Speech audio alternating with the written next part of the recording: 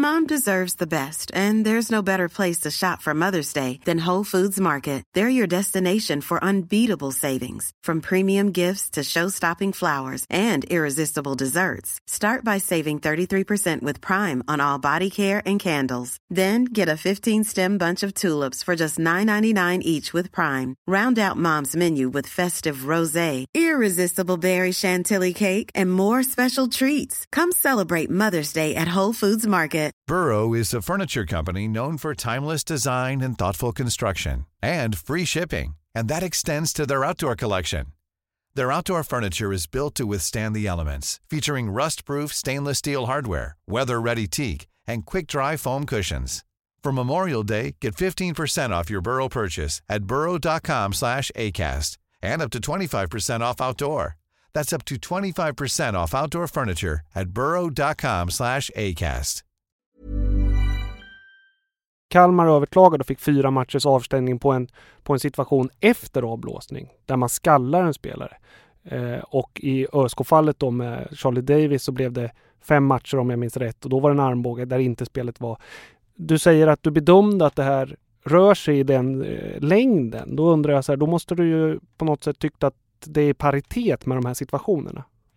Ja, nu ska jag säga det egentligen, så vill jag väl säga att jag har ju egentligen inte sett någon av de här situationerna du nämner. Jag har inte varit inblandad i de ärendena i disciplinnämnden. Ja, du har inte sett dem?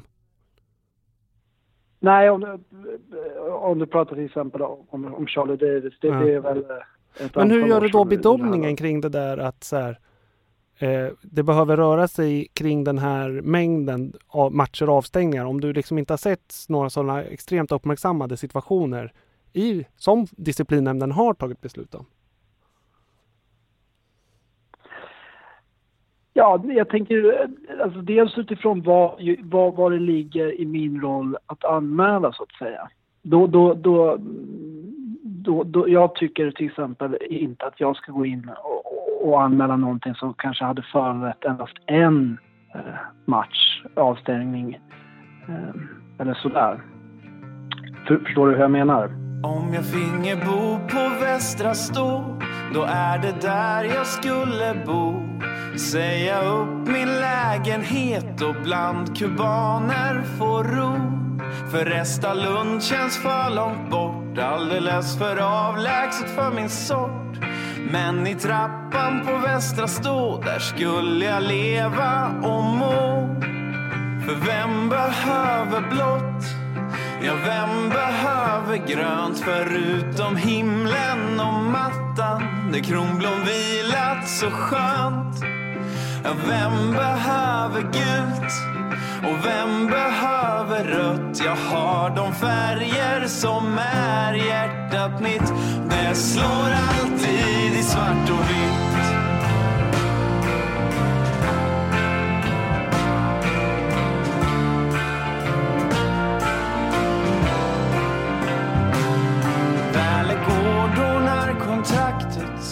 Hej och välkommen till Gamla Trä avsnitt... Nej, just det. Hej och välkommen till Gamla Trä, ett radioprogram om svartvit kärlek och allt som sker i den underbara världen kring Örebro SK och Örebro i stort kanske. Ja, verkligen. Hej Joel. Hej Johan. Hur står det till? Oj, ska vi gå in på det här redan? Är generellt bra, men det är ju någon slags bakfylla av ångest efter söndagens match mot Djurgården. Vad kände du när matchen... Nej, vad kände du när Gustav Engvall gjorde 3-0? Ja, men vi pratade tidigare. Jag har nog aldrig känt mig som en så dålig make och pappa som under den här matchen och efter på kvällen sen. Vad gjorde du? Jag blev lite arg på min son och jag var väldigt, väldigt arg bara. Han fick ta smällen? Han fick tyvärr ta lite smällen. Han blev det känsligt hemma? Nej, jag vet, så farligt var det inte. Men jag var väldigt arg och sur. Det var så mycket som hände under den matchen. Ja, det var det verkligen. En stor... Alltså, det finns ju så mycket att prata om och vi kommer att prata mycket om det. Sådär. Men en detalj i det hela i min värld och i vår värld, det är ju att det är liksom Gustav Engvall, en av de värsta IFK Göteborgarna, som ska gå in och göra 3 mål. Ja. Och det första är ju inte så mycket att orda om. Det är dåligt försvarsspel, men han rakar in den. Det andra är ju skickligt. Absolut. I kombination med dåligt försvarsspel. Och den tredje är ju en nick som han missar. Och går in snyggt i bortre. Det är så jobbigt att du pratar om det här ens. Men, det var en fullständig kollaps, tycker jag. Alltså en kollaps på nivån att man inte förstår att ett allsvenskt lag ska kunna gå ner sig så ordentligt. Nej. Alltså ska kunna tappa så mycket identitet, så mycket vilja, så mycket typ självbild av att man kan spela fotboll som skedde i den här matchen. Nej, det fanns ju ingenting. Kubanerna brukar ju... Det här liksom parollen stolthet, hjärta och passion fanns ju liksom minus av. Precis, jag såg inget av det. Precis, men jag tycker så här, man kan leta orsaker, massa och så här. Målen kommer psykologiskt viktigt för Djurgården hela tiden. Det är 1-0, sen kommer vi in och liksom är med i matchen, lyckas inte riktigt komma fram till chanser. De gör en sämre period. Vi kommer in i andra, de får mål direkt. Sen får de 3:an, så psykologiskt såklart. Men så här, trots alla de brasklapparna, trots alla de förklaringarna, så är det fortfarande en mental och liksom fysisk kollaps som sker på vår hemmaarena. På Bern ska vi liksom inte förlora med 4-0. Och vi ska absolut inte göra det rättvist. Nej, och det är som du säger, alltså just man såg ingen gameplan och det liksom, de fick målen i som de ville, bla bla bla. Men just den här liksom, stå upp rakryggat, liksom vi får avsluta matchen på ett snyggt sätt. Det var ju bara hängande huvuden. Men det är som, jag pratade med vår gemensamma vän Anton efter matchen senast. Efter Häckenmatchen. Och då var det som att heja på ÖSK är som att vara i någon slags destruktivt förhållande. Att det är så dåligt och folk säger till en så här, varför är du kvar? Det finns så mycket andra, mycket bättre där ute. Och man håller med och det är dåligt, men sen kommer de hem med lite blommor och choklad och man är nykter och allt är bra igen. Men den här gången testar de ju på riktigt, tycker jag. Ja. Alltså tålamodet. Att jag upplever det som en sån här stor identitetskris på något sätt. Häckenmatchen var inte bra. Malmö-matchen var bra. Då fick vi inte med oss resultatet. Och så trumfar de det med visserligen möta ett lag i form som ju är ett starkt lag i år och sådär. Men sättet man gör det var som att det var ingen som visade upp att vi är ett lag. Nej. Det var individuella prestationer som skulle göra det framåt. Det är Åmo som ska dribbla av 7 gubbar om vi ska göra mål. Så var ju känslan. Skönt, nu kommer Åmo in. Vi kanske kan få ett mål. Om han lyckas med att dribbla 7 gubbar och sen skjuta in den. Visst, skönt. Vi har ett anfallsalternativ som är helt orimligt. Det kommer inte bli mål på det. Men det var det enda som fanns där. Och bakåt, att vi inte kan vara vassare, hårdare. Visst, skickligt anfall, men liksom det var inte ett lag som var på plan. Nej, men och den sån kollaps förstår jag inte varför den ska behöva ske. Det blir någon falsk trygghet. Det känns som att känner man sig inte säker. Hade jag varit, nu är det så lätt att säga, men hade jag varit i situationen, till exempel Sebbe Ring när han blir av med bollen. Hela den här grejen att är jag osäker, skicka ut bollen till inkast eller liksom sula bort den vart som helst. Har man inte, man måste ju ändå känna att så här, det här är inte våran dag. Eller liksom, allting måste ju vara bättre än att jag försöker det här. Det är väl svårt i situationer, men jag såg inte någonting där så här, jag tar det säkra för det osäkra. Utan man försöker, man gör det svårt helt enkelt. Ja, det där är ju en speciell situation, tänker jag, med Sebbe. För det är klart att det är scoutat delvis att Sebbe har väldigt mycket boll och gärna håller i boll. Och ganska ofta tycker jag att så här, det är bra, vi behöver hålla i boll och någon som vågar. Nu har han en av allsvenskans mest formstarka spelare mot sig som såklart har kollat det här ordentligt och vet att jag kan ligga på och pressa högt. För det är ju inte så att han är allsvenskans mest bolltrygga ytterback. Men i ett sånt här, alltså han tar ju bara ett brutalt fel beslut som ju inte får ske. I det där läget skulle han bara sjungat upp den. Alltså det är en annan sak om man möter vem beroende. Här liksom ligger ju Magnus Eriksson på superpress och vet att han är skicklig på att erövra boll och fullständigt pulveriserar ju Sebbe liksom. Det är ju inte en slump. Och i det läget så är det bara ett visst självförtroendefråga, men också bara skjut upp den. Visst, man kan ha en dålig dag, men då måste man ju agera utifrån. Det blir så här som att man blir sugen på så här brunkargänget. Ja. Det kan man sitta när det blir 4-0 i baken och känner man sig skiter i om vi spelar Barcelona eller Real Madrid framåt. Kan ni bara bomma igen bageriet liksom. Ja. Då kan vi ju förlora med 1-0 eller sådär. Du kan nästan sakna Gustav Andersson och Thomas Andersson som mittbackar där det bara tjongas. Ja, alltså på gränsen till det. Man måste ha ett fungerande försvarsspel. Skulle vi vinna den här matchen skulle vi alltså gjort 5 mål framåt. Ja. Åmo ska 5 gånger dribbla av 5 eller 6 eller 7 spelare. Och när gjorde vi 5 mål senast framåt? Ja, 5-1.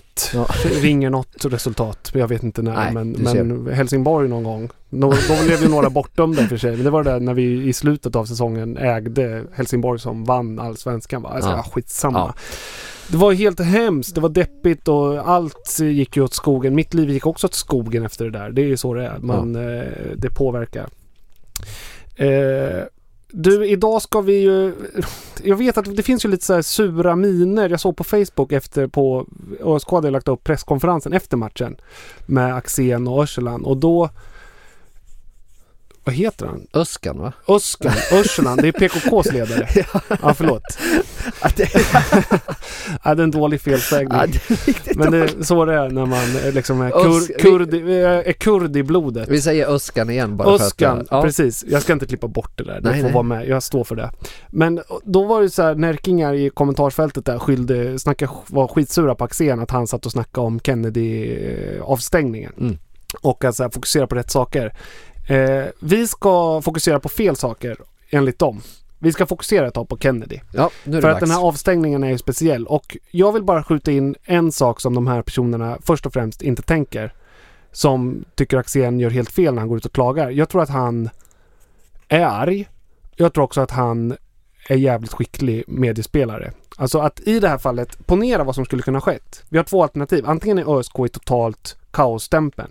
Media kommer skriva att så här, krislaget Örebro. Vi har torskat mot Elfsborg med 3-0, vi torskar mot Djurgården. Liksom, det hade verkligen, vi sjunker och det ser inte bra ut. Det hade lätt kunnat bli en kaosstämpel. Vad han gör när han går ut och istället lägger fokus på Kennedy, det är att det är inte många artiklar som har varit om att det är kris. Visserligen är NA, men nationellt är det ju bara varit om Kennedy-grejen. Ja. Här Axéns utbrott. Man kan också se det, bara säga, som en Mourinho-style. Här leder jag bort uppmärksamhet från det som inte funkar just nu för att vi ska få jobba i lugn och ro.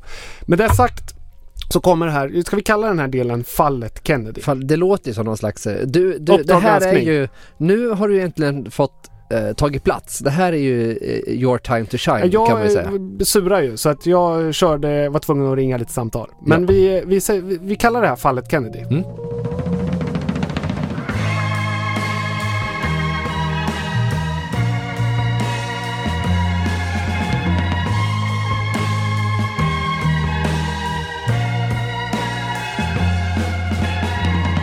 Kort resumé för de som inte har varit med. ÖSKs anfallare som är vårt enda anfallsvapen i år känns det som. Kennedy Igbonen-Nike har postumt efter en månad efter händelsen skett blivit avstängd i 15 dagar. Vilket innebär 4 matcher.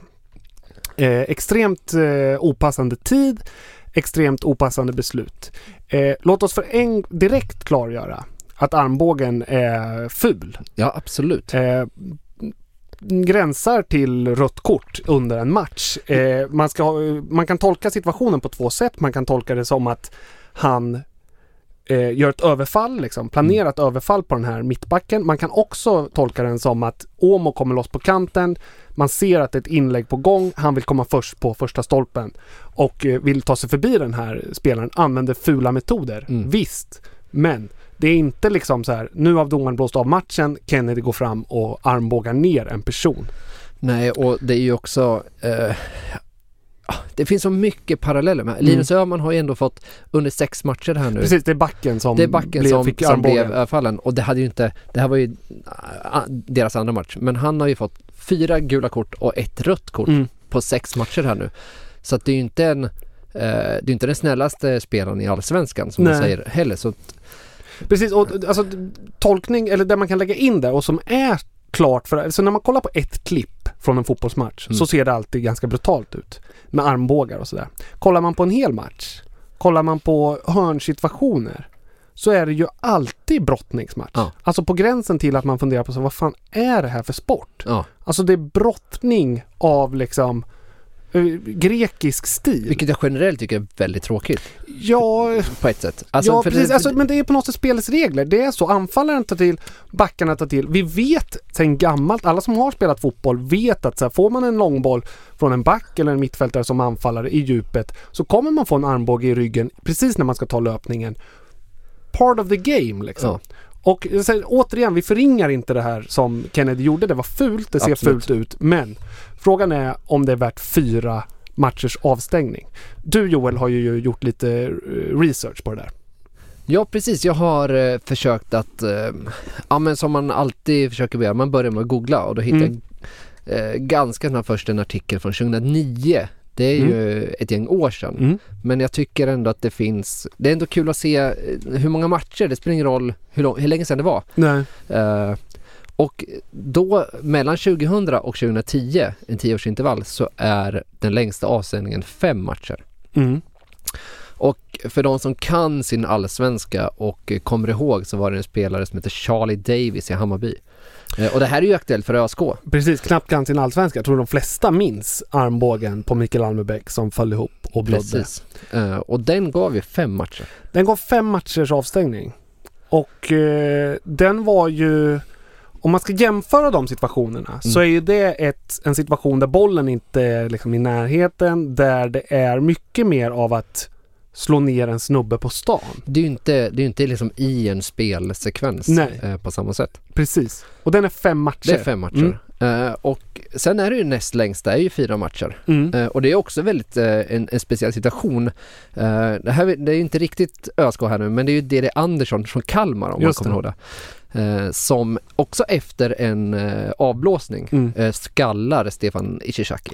Vi var tvungna att kolla på det här innan. Ja. På film ju. Och den är ju brutal. Den är brutal. Och det är precis framför domaren. När domaren är på väg och ska ge kort. Ja, eller precis. För han först, alltså det är en situation där han var ju skyttekungen då. Precis. Han kommer i anfall, han blir fälld. Han går först och fäller en annan AIK-are. Ja. Och det är sura bara miner. Det är ju precis. Och domaren kommer fram och Ishizaki kommer fram. Och framför domaren så liksom är det dansk skalle på Ishizaki. Det intressanta här är ju att den här incidenten ger ju 6 matcher avstängning först. Men efter en protest från Kalmar så sänkte ju Riksidrottsnämnden straffet till 4. Samma, alltså det här är ju sjukt. Ja. Det här, alltså jag blir förbannad på det här. En kille som framför domaren efter signal. Det finns inget snack om att han försöker ta sig till en situation eller något. Domaren har blåst av och han skallar en spelare framför ögonen på domaren. Ja, och det är 4 matcher. Ni kan ju gärna YouTubea det här, för ni kommer se, alltså det är liksom det är 20 centimeter framför domaren. Så det är fruktansvärt dumdristigt. Och han skallar honom. Ja. Det är ju så här på gränsen till att det är liksom misshandel om det sker på stan. Alltså brottsligt utifrån de vanliga lagarna i vårt samhälle. I det här fallet så får han 6. Efter Kalmars process får han 4. Vem vet då? Okej, vi kanske överklagar och de drar ner straffet. Men som det är nu så har disciplinnämnden delat ut ett lika hårt straff för en situation som sker under spel. Där man får tolka det man vill, men det är omöjligt att hävda att man inte kan tolka den. Som att också det är ett sätt att försöka ta sig fram i en situation i straffområdet. Ja. Fult, ja, men under spel. Det måste ju liksom kunna göras den bedömningen.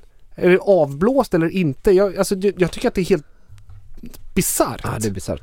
Och sen fortsätter artikeln här, men då är det 3-2 matcher. Men det är jag vet inte om någon som kommer ihåg. Henrik Larsson slog ju Elfsborgs Jon Jönsson i magen, mittmagen. Det gav 2 matcher till exempel. Just det, den minns jag. Det var slaget.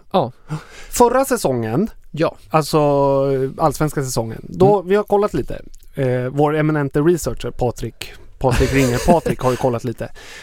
Så kolla disciplinnämndens hemsida där de gör sina beslut. Förra året är det 2 personer som får 2 matchers avstängningar efter disciplinnämndens beslut. Det ena är Lasse Nilssons tackling på Robert Åman Persson. Ja, den har man ju inte glömt. Den glömmer man inte. Den är bakifrån i full fart. Total kapning. Bara skickar in benen på honom. Det är 2 matchers avstängning. Det är undermatch. Den andra är Carlos Strandberg i AIK som tar stryptag på sin medspelare. Också efter match. Avblås, det är liksom inte under matchsituation. Nej. Han tar stryptag och det är 2 matcher. Ja. Alltså jag blir tokig. Nej, man blir är de mållös. dumma i huvudet eller? Ja. Vilken praxis dömer de där utifrån? Det är helt bisarrt. Man kan ju inte glömma, och jag vet inte om det ligger kvar med den här ekonomiska graderingen. Det ligger ju kvar i bakhuvudet. Ja, men det är klart det gör det. Det blir ju så. Så det är man så här, kan inte släppa det riktigt. Alla kallar oss konspirationsteoretiker som tycker att så här, ja, men ÖSK ska alltid misshandlas. Ja. Axén har en poäng i att så här, man ska sätta ett statement tidigt på säsongen. Svenska fotbollsförbundet har, som vi kommer höra snart, instiftat den här förbannade idiotrollen riksombudsman som ska sitta där på läktaren och ta ett beslut i efterhand eller anmäla till disciplinnämnden. Men det är klart man vill sätta ett statement. Så här, nu har vi en ny funktion här, vi vill göra det här. Vilket tar vi? Jo, vi tar ÖSK. Första omgången. Perfekt. Vad ska vi ge för beslut? Det blir 4 matchers avstängningar. Då är det så här, okej, jag köper en del av det. Okej, vi har en ny funktion som ska kunna döma i efterhand. Och då säger de så här, ja, men det ändå avgörs ju ändå i disciplinnämnden som dömer efter rådande praxis. Men menar de att om det här hade blivit rött kort på planen så skulle det blivit 4 matcher? Det är att jämföra med alltså när en spelare skallar en annan spelare framför den domare. Det är dubbelt så problematiskt som när Carlos Strandberg tar strypgrepp på en medspelare. Dubbelt så problematiskt som när Lasse Nilsson i Elfsborg på riktigt brutalkapar Robert Åman Persson bakifrån i ett sätt som bara går ut på att skada honom. Dubbelt så problematiskt. Jag fattar inte varför man inte kan vara så transparent och kommunikativ att man går ut som att i år kommer vi vara hårdare. Och liksom kommer, alltså förstår du vad jag menar? Att det kommer så här, vi kommer ta hårt på grejer i år. Innan. Och inte att man gör en liksom situation och bara för att visa och sen bara är tyst med mussla av det och inte går ut med någonting efteråt. Det stör mig fruktansvärt mycket. Straffskalan är bortom alla rimligheter. Och sen då, för att prata om liksom behandlingen av det här ärendet. När NA ringer upp, då söker ÖSK liksom att det ska bordläggas. Så ringer ÖSK upp chefen där i Riksidrottsnämnden som man överklagar till och får reda på varför liksom det inte funkade då att få överklaga till Djurgården. Men då vill han knappt motivera det. Vad är problemet? Ja, det är väldigt märkligt. Det är helt sjukt. Och då den här andra grejen som Axén är inne på, som jag tycker han har en poäng i. Vad fan tar det 4 veckor för? Ja, det är ju det konstigaste. Vad är problemet? Ska vi 4 veckor innan vi möter Malmö hemma se till att Rosenberg får en avstängning? Ja. Alltså då kan ju vi ligga där och bara så här verkligen planera. Och det här kan ju inte bara vi göra, det kan ju alla tränare, alla lag göra. Framförallt med det här nya videosystemet. Precis, och sen bara tipsar du. Kolla på den här grejen. Axén har helt rätt, vad är det för system? det är klart att jag tycker, å andra sidan visst, man måste kunna straffa för saker som domaren inte såg. Hade det varit en ÖSK som blir nedslagen och domaren inte ser och inte gör, då hade jag också velat att den personen ska bli avstängd. Men då måste det gå fort. Varför kan inte liksom den här riksombudet kolla på tv-bilderna som alla andra i så fall och liksom skicka in anmälan dagen efter eller 1-2 dagar efter? Det här blir ju helt bisarrt. Det är omöjligt att värja sig från tanken att så här, någon har tipsat honom sent. Han har blivit påverkad att så här ska jag sätta dit dem. Och att också så här, varför nu? Varför Kennedy? Varför så här sent? Var det någon match han vill att han ska missa? Det blir ju helt bisarra. Ja, det är konspirationsteorierna flödar ju. Ja, men jag vet inte om det går att tolka på något annat sätt. Varför nu? Varför ska det ta 3? Han säger så här, om det tar ett tag innan man når sig informationen, har den här riksombudet sagt. Varför då? Men det hade jag köpt på om TV, det hade, eller? det hade jag köpt om det varit 1986. Ja, men exakt. Men nu är det 2017. Ett mejl tar 1 sekund Alla har tillgång till mail, alla har tillgång till videobilder. Det tar inte 3 veckor att få fram ett tips eller ett meddelande. Och vi ska snart lyssna på en intervju, för jag blev lite förbannad på det här. Så för det första så vill jag ta reda på hur det funkar egentligen det här. Så jag ringde upp Anders Hübinette som är chefsjurist på Svenska fotbollsförbundet. Och han berättade för mig att några saker som jag tyckte var spännande. Dels då att så här,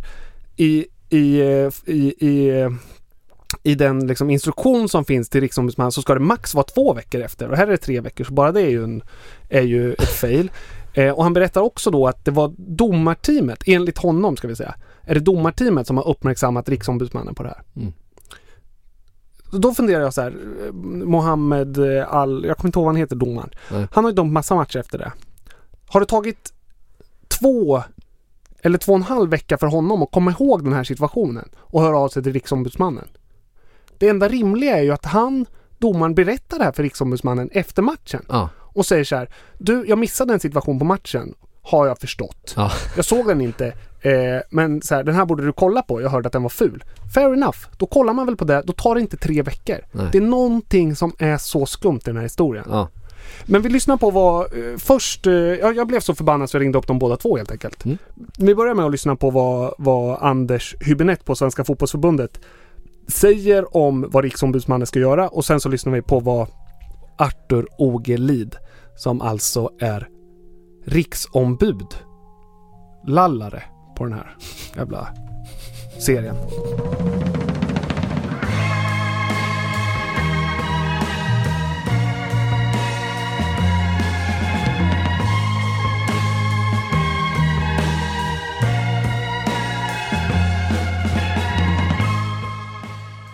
Anders Hübinette, chefsjurist på Svenska fotbollsförbundet. Hej Anders, nu var det Johan Cedersjö från radiopodden Gamla Trä. Ja, hej. Hej, hör du mig? Absolut. Vad är riksombudets roll egentligen inom Svenska fotbollsförbundet? Riksombudets roll, förra året så beslutade förbundsstyrelsen att riksombudet skulle ha den här rollen som en tidigare granskningsgrupp hade, nämligen att i förekommande fall plocka upp saker och pröva om det ska anmälas händelser som har skett på fotbollsplan som domaren har missat. Typiskt sett då, vad man kallar grövre fall så att säga, som man då gör bedömningen skulle ha föranlett en anmälan till disciplinen om domaren hade sett det då. Så.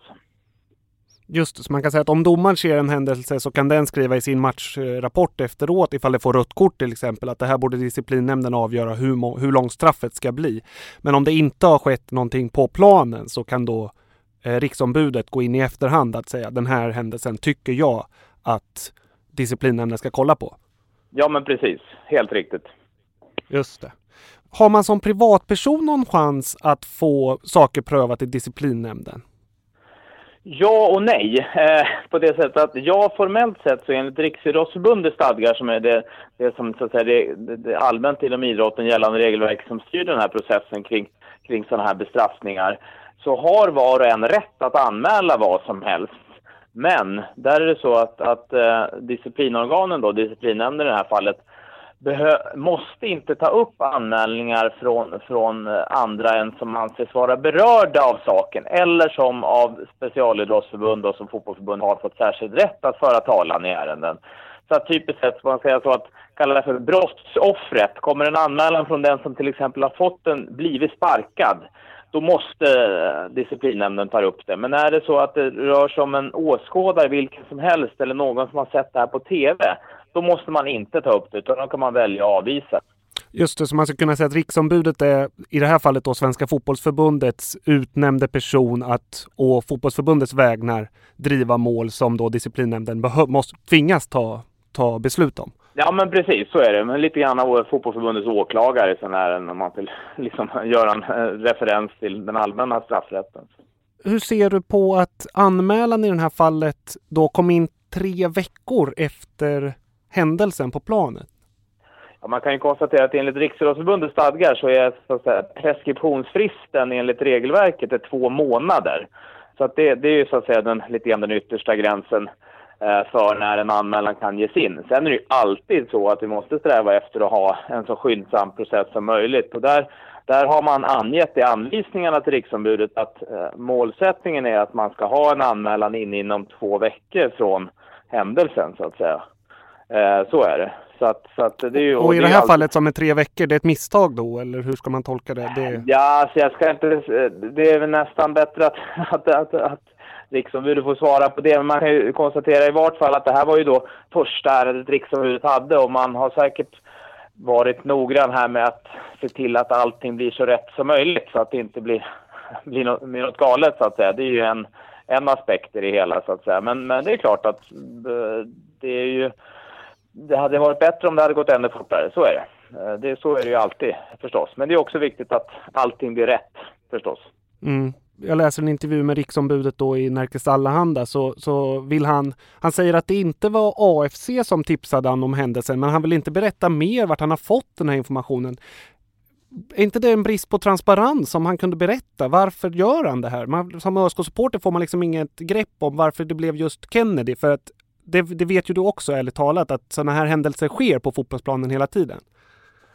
Ja, att det sker sen hela tiden, och framförallt är det sådana grova händelser, så att säga. Det är ju kanske inte att man kan säga att det händer hela tiden. Men oavsett det, så att säga, så var det så i det här fallet. Och det har vi sagt att det finns liksom ingen anledning att inte vara transparent med det, så att säga. Att det var domarsidan, så att säga, som uppmärksammade på att det hade skett någonting utanför det man hade sett, så att säga, och bad då riksombudet, som har den här rollen, att titta närmare på det här. För att det står då i anvisningarna till riksombudet att det handlar om att de som funktionärer och andra som är på plats, om man får höra talas om att det kan ha hänt någonting som riksombudet borde titta närmare på, då ska man informera riksombudet om det, och så är det riksombudet som ska ta det här vidare. Sen kan ju vem som helst, att det är naturligtvis, om man får uttrycka sig så, tipsa riksombudet om saker som har hänt, och så får man ju se då, precis som man kan tipsa polisen om saker och ting, och så får man ju se vad det mynnar ut i, om det finns utredning eller bilder eller vad det nu är som visar att det har skett en sån här lite grövre överträdelse av regelverket. Arthur Ågelid, är han anställd hos förbundet, eller? Han har det här som ett sidouppdrag, så att säga, att vara så att säga, riksombudet / åklagare då. Han kan man ringa och ställa frågor om det? Absolut, det kan man absolut göra. Inga problem. Nej, han till vardags är han domare, jobbar i tingsrätt som domare.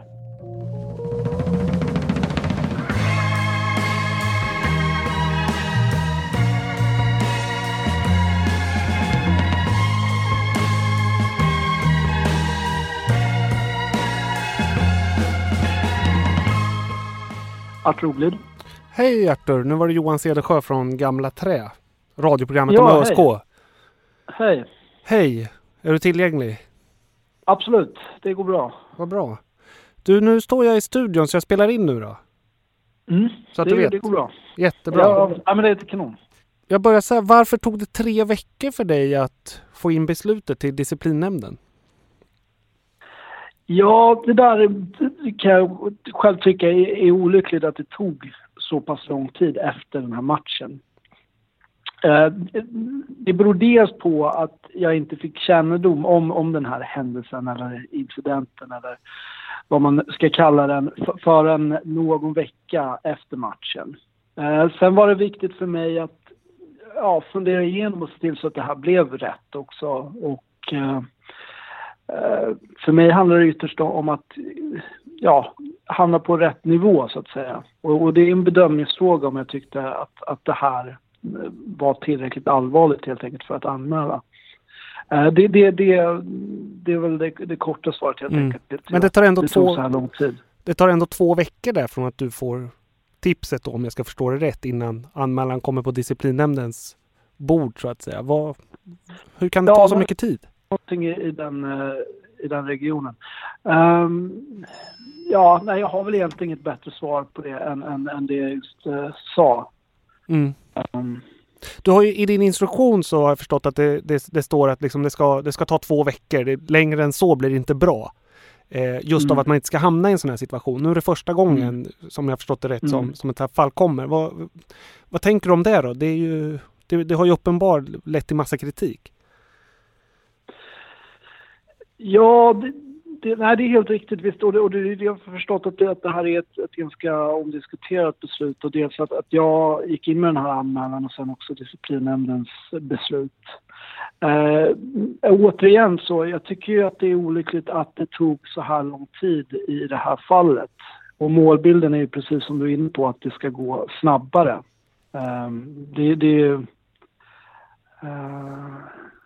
Samtidigt så tycker jag då att det fanns inte skäl att släppa det endast av den anledningen att det hade dragit ut längre på tiden än vad som egentligen är brukligt. Mm. Om jag förstod Anders Hübinette rätt så var det domarteamet som har tipsat dig om att kolla på den här händelsen. Stämmer det? Ja, det är så att jag har en kollega som också är riksombud och det var väl egentligen han som uppmärksammade mig på det här.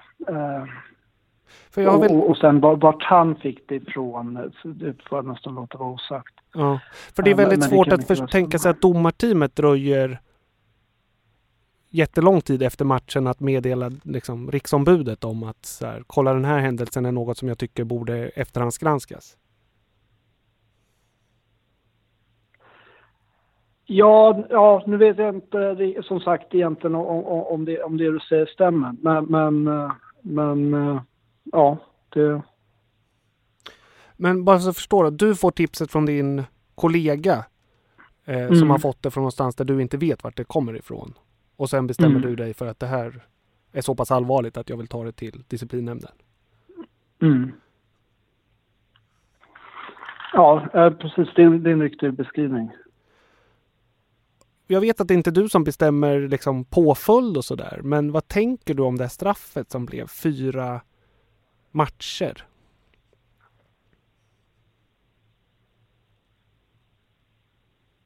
Ja, alltså som du är inne på så det är ju disciplinnämndens beslut.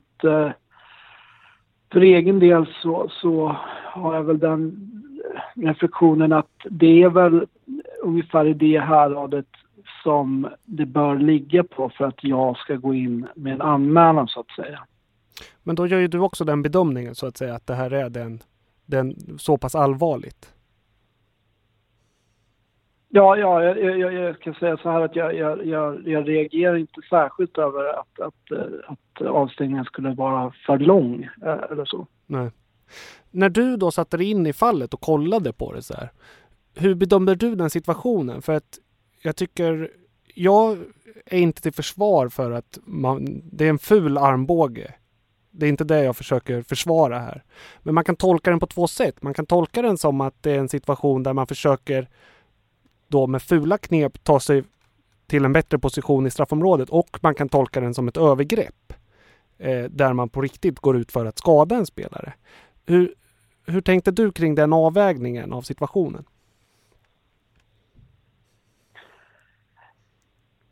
Ja, det är för mig att ha någon uppfattning om exakt vad som rör sig i Kennedys huvud i den där situationen.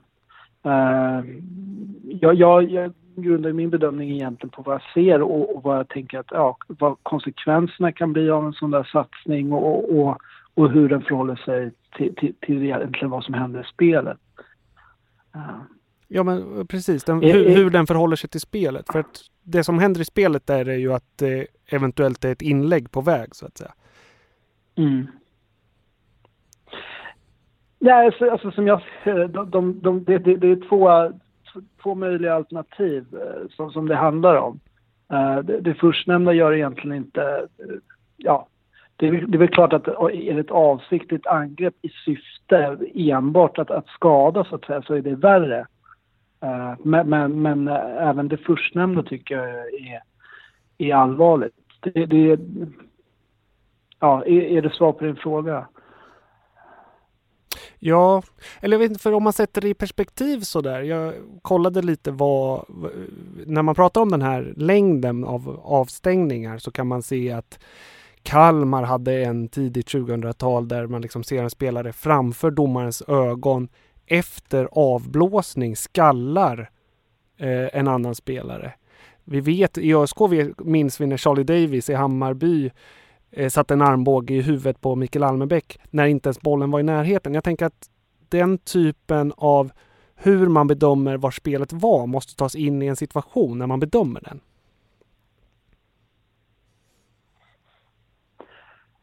Ja, alltså spontant så kan jag hålla med om det, absolut. Och jag kan också hålla med om att det finns nog en poäng att jämföra olika händelser så att säga. Ytterst så är ju målsättningen att lika fall ska behandlas lika helt enkelt. Och som du är inne på, det kan absolut ha betydelse så att säga, ja, var i spelet eller om det är efter en avblåsning så att säga som något händer. Det är ju naturligtvis svårt att förklara någonting som händer efter en avblåsning med att, så att säga, det här var oavsiktligt eller jag gick på boll. Precis. Så är det. Och det är det jag tänker. Jag menar, i det fallet i Kalmar överklagade och fick 4 matchers avstängning på en situation efter avblåsning där man skallar en spelare. Och i ÖSK-fallet då med Charlie Davis så blev det 5 matcher om jag minns rätt och då var det en armbåge där inte spelet var. Du säger att du bedömde att det här rör sig i den längden. Då undrar jag så här, då måste du ju på något sätt tycka att det är paritet med de här situationerna. Ja, nu ska jag säga det att egentligen så vill jag väl säga att jag har ju egentligen inte sett någon av de här situationerna du nämner. Jag har inte varit inblandad i de ärendena i disciplinnämnden. Så det är lite svårt för mig att ha någon uppfattning egentligen om hur det står i paritet. Jag har ju läst de här besluten men utan att ha sett sekvensen så är det ganska svårt tycker jag att recensera dem. Du har inte sett dem? Nej, om du pratar till exempel om Charlie Davis, det är väl ett. Men hur gör du då bedömningen kring det där att så här, det behöver röra sig kring den här mängden av matcher och avstängningar om du liksom inte har sett några sådana extremt uppmärksammade situationer som disciplinnämnden har tagit beslut om? Ja, jag tänker alltså dels utifrån vad det ligger i min roll att anmäla så att säga. Då jag tycker till exempel inte att jag ska gå in och anmäla någonting som kanske hade föranlett endast en match, avstängning eller sådär. Förstår du hur jag menar? Jag förstår, men jag undrar hur du gör den bedömningen kring hur många matcher avstängning det ska föranleda. Ja, nej, det är väl helt enkelt genom att titta på den nu aktuella händelsen. Och då tycker jag att disciplinen, de har inte hamnat fel. Trots att du inte gör en jämförelse då med liknande fall eller ännu värre fall bakåt i tiden? Ja, nej, jag vill inte säga så att jag inte jämför, men det är svårt för mig att ha någon uppfattning sådär på millimetern utan att ha tagit del av det där annat än att jag har läst besluten. Just det. Jag pratade med Anders också, för jag tycker det är spännande så här med hur det här systemet funkar. Och då pratade jag med Anders Hübinette om det, så där att man kan ju tipsa dig såklart om situationer. Det är ju faktiskt det som har hänt i det här fallet. Någon har tipsat dig, i det här fallet din kollega då, om situationer. Jag har ju väldigt starkt i minne en match vi har nu mot Malmö där deras stora fixstjärna Marcus Rosenberg 2 gånger i en situation sparkar mot en ÖSK-spelares knä efter avblåsning. Har du sett den situationen? Nej, jag har inte sett den situationen. Det är en avblåsning och Malmö får frisparken. Då tipsar jag dig om den nu. Vad tänker du då? Ja, nej, alltså, jag vill säga det så här. Och det här tror jag kanske är en viktig bit i lite den diskussionen som har uppstått efter den här händelsen. För det är ju så att jag sitter inte och går igenom varenda sekvens i varenda match i omgång efter omgång. Så är det ju. Det ligger liksom inte inom mitt uppdrag. Sen så är det klart att jag på olika sätt kan få tips och få saker mig till livs, så att säga. Jag får väl ta med det här tipset helt enkelt och fundera vidare på om jag tycker det finns skäl att gå in och granska den där händelsen närmare. Mm. Jag kan skicka det till om du vill. Det finns ju på Fotbollskanalen. Man kan kolla på filmklippet där. Ja, det får du gärna göra. Mm. Ja, men då gör jag det. Det blir spännande att följa. Mm. Super. Det var det jag ville. Okej, nej men lysande. Ja, tack för att du ställde upp. Ja, nej men det var så lite så. Tack själv. Ja, det är bra. Hej. Ja, detsamma. Hej.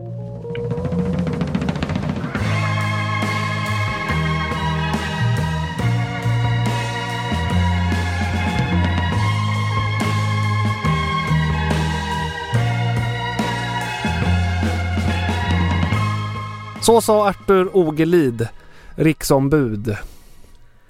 Ja, vad ska man säga? Jag vet inte vad man ska säga. Det är ingen man vill lägga mycket energi på, kan man ju säga. Nej, nu har vi lagt kanske tillräckligt mycket energi på den här grejen. Man blir ju tokig. Men ja, självklart. Jag hoppas att jag vill ju ändå ha svar på något sätt. Så är det ju. Och vi ska ju kolla framåt, blicka framåt istället. AIK-match coming up. Mm. Hemsk match. Eller idag, det beror på när vi lyssnar på det. Men det beror på. Vi utgår ifrån att folk lyssnar när vi släpper det. Precis. Ja. Det känns hemskt tycker jag. Hela kroppen. Jag har funderat fram och tillbaka. Funderat på att sjukanmäla mig. Funderat på att ta någon sån här Kristusfylla som gör att man inte kommer in på arenan och slipper se matchen. Det är roligt att du nämner det. Jag har tänkt precis samma sak. Så kan jag på något sätt slippa den här matchen? Med godkända skäl. Åka till Friends Arena. Ja, jag har dock lite nyheter som kommer framkomma. Jag tror att det är så att vi inte behöver stå där uppe. Du vet, som man hatar när man står 30 trappor upp och sådär och står i hörnet. Jag tror att vi kommer få stå där nere. Som jag har hört så är det nyheter inför säsongen. Men det hjälper ju egentligen inte, för mest av allt så har man ju brutal ångest inför en ny eventuell 4-0 förlust. Ja, det är en tuff match. Ja, det är bra att AIK inte har så mycket att hurra för tillfället heller. Såklart. Men ja, det känns ju skitjobbigt. Mm. Men man kan också ha kul, trots att vi är dåligt slag och allt det där. Och se till att njuta av livet. Min kollega här, där jag jobbar i mitt vanliga liv, han är ju stor AIK-are och driver ju podden, är en av dem som driver podden Radio Råsunda, som är ett liknande, lite sämre variant av vår podd. Ja, och de som minns gamla vad ska man säga? Gamla träavsnitt. Gamla träavsnitt har ju fått höra när du har varit med i Radio Råsunda och gästat dem. Det är närmast en tradition att inför att ÖSK möter AIK så gör vi gästspel i varandras poddar. Jag har ju aldrig fått vara med i Radio Råsunda. Det kanske blir du nästa gång. Ja. Jag börjar bli trött på de där, på tjafset. Men hur som helst så snackade jag lite med Martin, min kollega idag, Martin Wiklin, om matchen inför lördag för att få lite känning på hur det ser ut i deras trupp och i deras stämning. Och även, det blev lite Kennedy där också. Det lät så här i alla fall. Martin Wiklin, min kära kollega här på mitt civila jobb, mitt riktiga jobb. Välkommen till Gamla Trä. Tack så mycket. Hur står det till? Det står väl ganska bra till, menar du allmänt? Nej, fotbollsmässigt får vi väl hålla oss till framförallt. Fotbollsmässigt så har jag varit ganska deprimerad faktiskt. Jag har varit ovanligt deprimerad faktiskt det här året. AIK brukar ju alltid börja så här, ungefär som vi gör dåligt, nu. Ja, men dåligt, eller egentligen är det väl inte katastrofdåligt heller. Vi ligger i mitten av tabellen någonstans, va? 9 kanske, 7.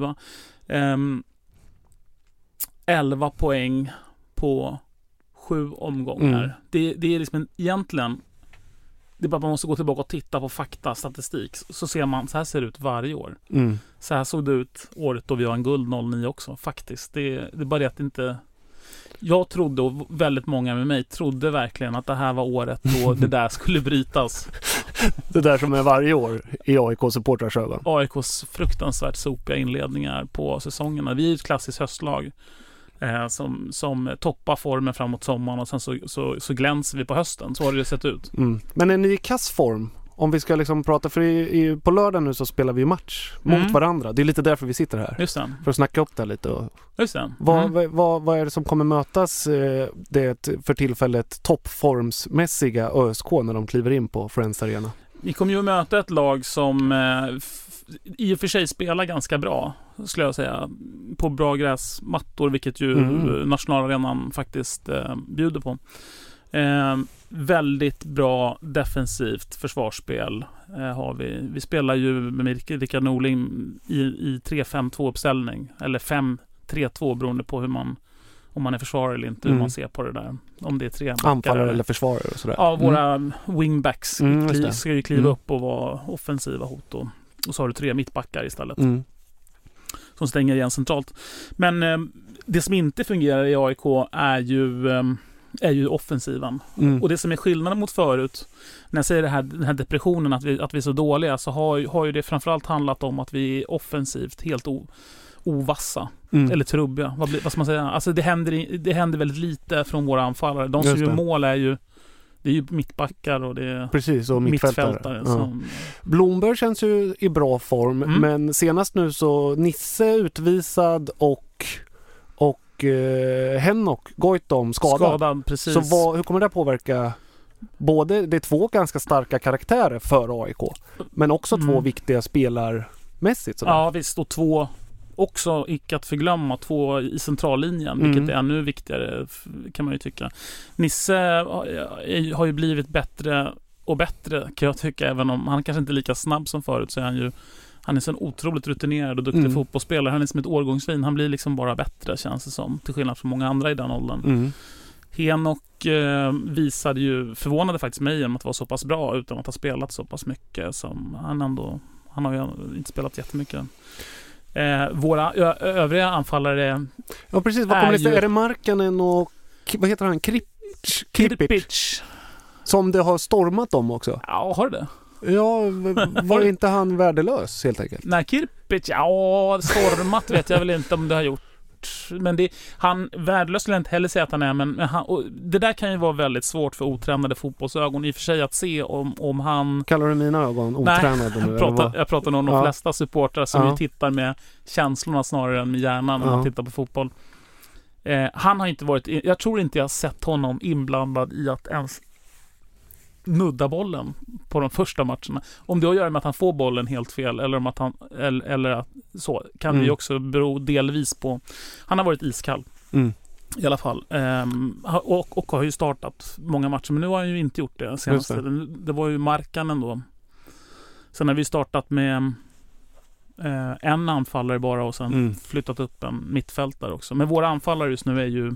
Det är ju väldigt glädjande för oss eftersom vårt försvar för tillfället är en riktig öppen dörr. Alltså. Är det så? Ja, 4 mot Djurgården senast. Det var ju 3 mot Elfsborg. Mot Malmö var det ju bra, men de lyckades ju ändå vinna den matchen med lite fusk och... Hur känns det i Örebro-identiteten? För jag vet, för en AIK så ska ju defensiven sitta. Vi är ju ett lag som är vana vid att man vinner med 1-0, spelar 4-4-2 och har en tight defensiv. Det ska ju sitta, annars blir man ju förbannad. Hur är Örebro-identiteten? Men den är ju under omgörning. Alltså det beror på hur långt perspektiv man tar. Men går man tillbaka till när du var ung och när jag var ung så var vi ett brunkargäng liksom. Då bommade vi igen bageriet bakåt och sen så hade vi inget framåt, inget kul. Axén och även Sixten får man väl säga innan. Axén, vem är Sixten? Sixten Boström, vår tränare som var innan Axén var. Där fanns det ju båda de vill ju spela offensiv fotboll. Och det är ju Axén totalt så. Det vet ju alla att i tränarteamet i Örebro så är det ju Axén som är liksom den som bestämmer och som vill framåt. Axel Kjell, vår assisterande, är ju en person som tänker mer på helheten och kanske också har ett öga för defensiven. Men det är så här att man kan man kan släppa in 2 så länge man gör 3. Ja, så är Axén. Ja, det skulle jag säga. Och jag tycker att det är... Men det där är ju en sån avvägning. För nu då, när vi inte gör 3 eller vi gör inte 5 snarare. Vi hade kunnat vinna mot Djurgården 5-4. Då får man ingenting så att säga. Man får varken defensiven eller offensiven. Men är det dåliga spelare eller är det oorganiserat? Bakåt så är det nog en... Både dålig form men också helt klart, det är inte där vi har vår högsta kvalitet i lagbygget. Nej. Den ska ju finnas framåt. Och framåt så har vi ju dels då inte fått våra spelare att fungera, och när de väl fungerar så går då Svenska fotbollsförbundet Lex Lars-Åke Lagrell in och bestämmer att nu ska inte han få spela. Jo, men det är hans anda som vilar över hela den där men du, jag måste blocket i Solna. Jag måste säga, jag är ju väldigt jag gillar ju väldigt förtjust i eran chefstränare Axén. Ja. Av flera skäl. Ja. Men jag brukar ofta tänka, för jag är ju nämligen väldigt nöjd med att som AIK-are nästan alltid de senaste 25 åren ha faktiskt kunnat ha tränare jag kan identifiera mig med, som jag är stolt över, som känns AIK-mässiga. Richard Money om man bortser från några få undantag så har vi ändå haft det är Rickard Norling, det är Stuart Baxter, det är Mikael Stare som jag också uppfattar så, Andreas Alm och nu Rickard Norling igen. Det är tränare som jag tycker är helt outstanding jämfört med andra tränare i Allsvenskan som jag aldrig skulle vilja se i AIK. Just det. Jag är otroligt glad att slippa se Pelle Olsson lufsa in med en träningsoverall och gapa sådär när han ser en bengal eller sådär. Att det här är... Nanne. Ja, jag är väldigt glad att slippa det i AIK, för att de känns inte speciellt AIK... kompatibla. Nej. Men är det någon som gör det så är det ju Axén. Så är det ju. Och att han har en AIK-tatuering där, det är ju bara en detalj. Jag gillar honom jättemycket, och framförallt jag var väldigt förtjust i hans sågning av fotbollsförbundet. Inför matchen mot Djurgården, men kanske ännu mer sågningen efter. Då det inte fanns en flisa kvar av gamla trä, skulle jag säga. Nej, precis. Då var det du säger är spännande. Faxén har ju gett oss som klubb ett ansikte att faktiskt vara stolt över. Det är ju skillnaden från att vi är ju laget som Svenska fotbollsförbundet har i sina stadgar att de ska trycka ner och statuera exempel med. Martyr nej, det är inte martyr. Vi är enda klubben som blir nedflyttade på helt bizarra grunder. Men bortsett från det så är det så här, de gör ju det där för att de vet att det blir liksom ingen tjafs. Det är ingen från Örebro som höjer rösten. Det är inga liksom journalister som håller på ÖSK som kommer bli skitsura och skriva artiklar. Det är väl två tidningar i Örebro som bevakar? Nej, en har vi. Men, och de gör väl sitt till, men det blir liksom aldrig nationellt. Men om man hade gjort det på Malmö eller AIK men eller AIK, du är helt fel där. Men det som är gött är ju att Axén ändå ställer sig och tar fighten. Det gör det lite ondare nästa gång de tänker nu ska vi sätta dit dem där som aldrig händer något med. Det blir man glad och stolt över. Jag ogillar ju verkligen uttrycket gött, men det är gott. Jag tycker att du verkligen har du har ju en poäng där i Axén, att han står upp och vad var det han sa? Pajas. Ja, det är 3 pajaser som jag inte riktigt vet vart han har fått från, för disciplinnämnden är ju fler än så, men det är en pajas framförallt, den här Arthur Ogdal som är den här. Jag kan ju egentligen inte uttala mig om, för att jag har inte sett den här sekvensen och jag har inte riktigt förstått vad det är som han blir förbannad över, men jag är väldigt förtjust i att han är arg på sättet han tar sig an det. 10 000 år i fängelset, det var så, om jag skulle säga vad jag tycker om det. Om det där är 4 matcher, då får jag 10 000 år i fängelset om jag säger vad jag tycker om det. Just det, om Igboananike ska ha 4 matchers avstängning för den armbågen, då kommer jag få 10 år i fängelse för att uttala mig om det. Men du, så är det. Men med det laget, halvt stukat från att vi är dålig i form till halvt stukat av Svenska fotbollsförbundet, kommer vi till matchen på lördag. Och är det så? Vi kommer ju... du frågade om jag ville liksom sitta med dig och så här, men jag kommer inte klara det. Jag känner att det är alldeles för mycket. Just det. För alldeles för stor risk att det går åt helvete för oss. Du behöver vara omsluten i någon slags kudderum med champagneflaskor och vänner. Exakt så. Där vi lider tillsammans. Ja, förstår. Ja, men det är ju alltid skönt vid sådana matcher. Det kan jag hålla med om. Men då, om jag har förstått det här rätt, ni kommer till nationalarenan utan Kennedy Igboananike. Och det är jag ju oerhört tacksam för. Precis, det är ju faktiskt bara han som har presterat, och i klassisk ÖSK-AIK-anda så är det ju också en gammal AIK-are. Precis. Vilket är ju extra tråkigt, för jag tycker alltid det är en spänning i matcherna mot AIK. Att det är så DG och det är råp och sådär. Ja. Nu är det ju inget kvar av det. Kennedy är ju inte en AIK-profil på det sättet som råp blev faktiskt som ungdomsspelare i AIK. Nej, precis. Men vi tog ju honom från Djurgården. där han var i frysboxen och han blev ju vann ju skytteligan nästan året därpå hos oss. Jag gillar ju honom väldigt mycket. Han är en ganska begränsad fotbollsspelare i och för sig, men han är ju sylvass i djupled och målfarlig. Ja, det är ju första gången vi har en anfallare på väldigt länge som gör mål där man egentligen inte ska göra mål. Det är sån där extrem målnäsa. Vilket otroligt giftig i boxen. Vårt övriga anfallsbestånd. Ja, vilka är det? Ja, de lider ju liksom av en brist framförallt, att de är liksom kroniska målsumpare. Det är Viktor Sköld och det är Mbombo som är ett nyförvärv från Belgien. Det är ett väldigt trevligt namn, Mbombo. Han bombar hittills mest sönder läktaren bakom målet så att säga. Men du, om man skulle ge sig på en tippning då på slutresultat? Ja, är vi redan där? Ja, antingen så bara brakar det loss och Kirpic liksom gör hattrick. Det tror jag inte. Jag tror inte ens han kommer att starta. Eller det kanske han gör nu eftersom Henok inte är med. Men jag säger väl 3-1 till AIK 3-1. Faktiskt. Det tror jag.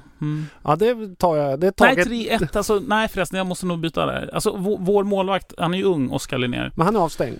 Han är inte avstängd. Jaså? Nej, de sa fel. Ja, de sa fel på TV. Han har ju 2 gula kort. Ja.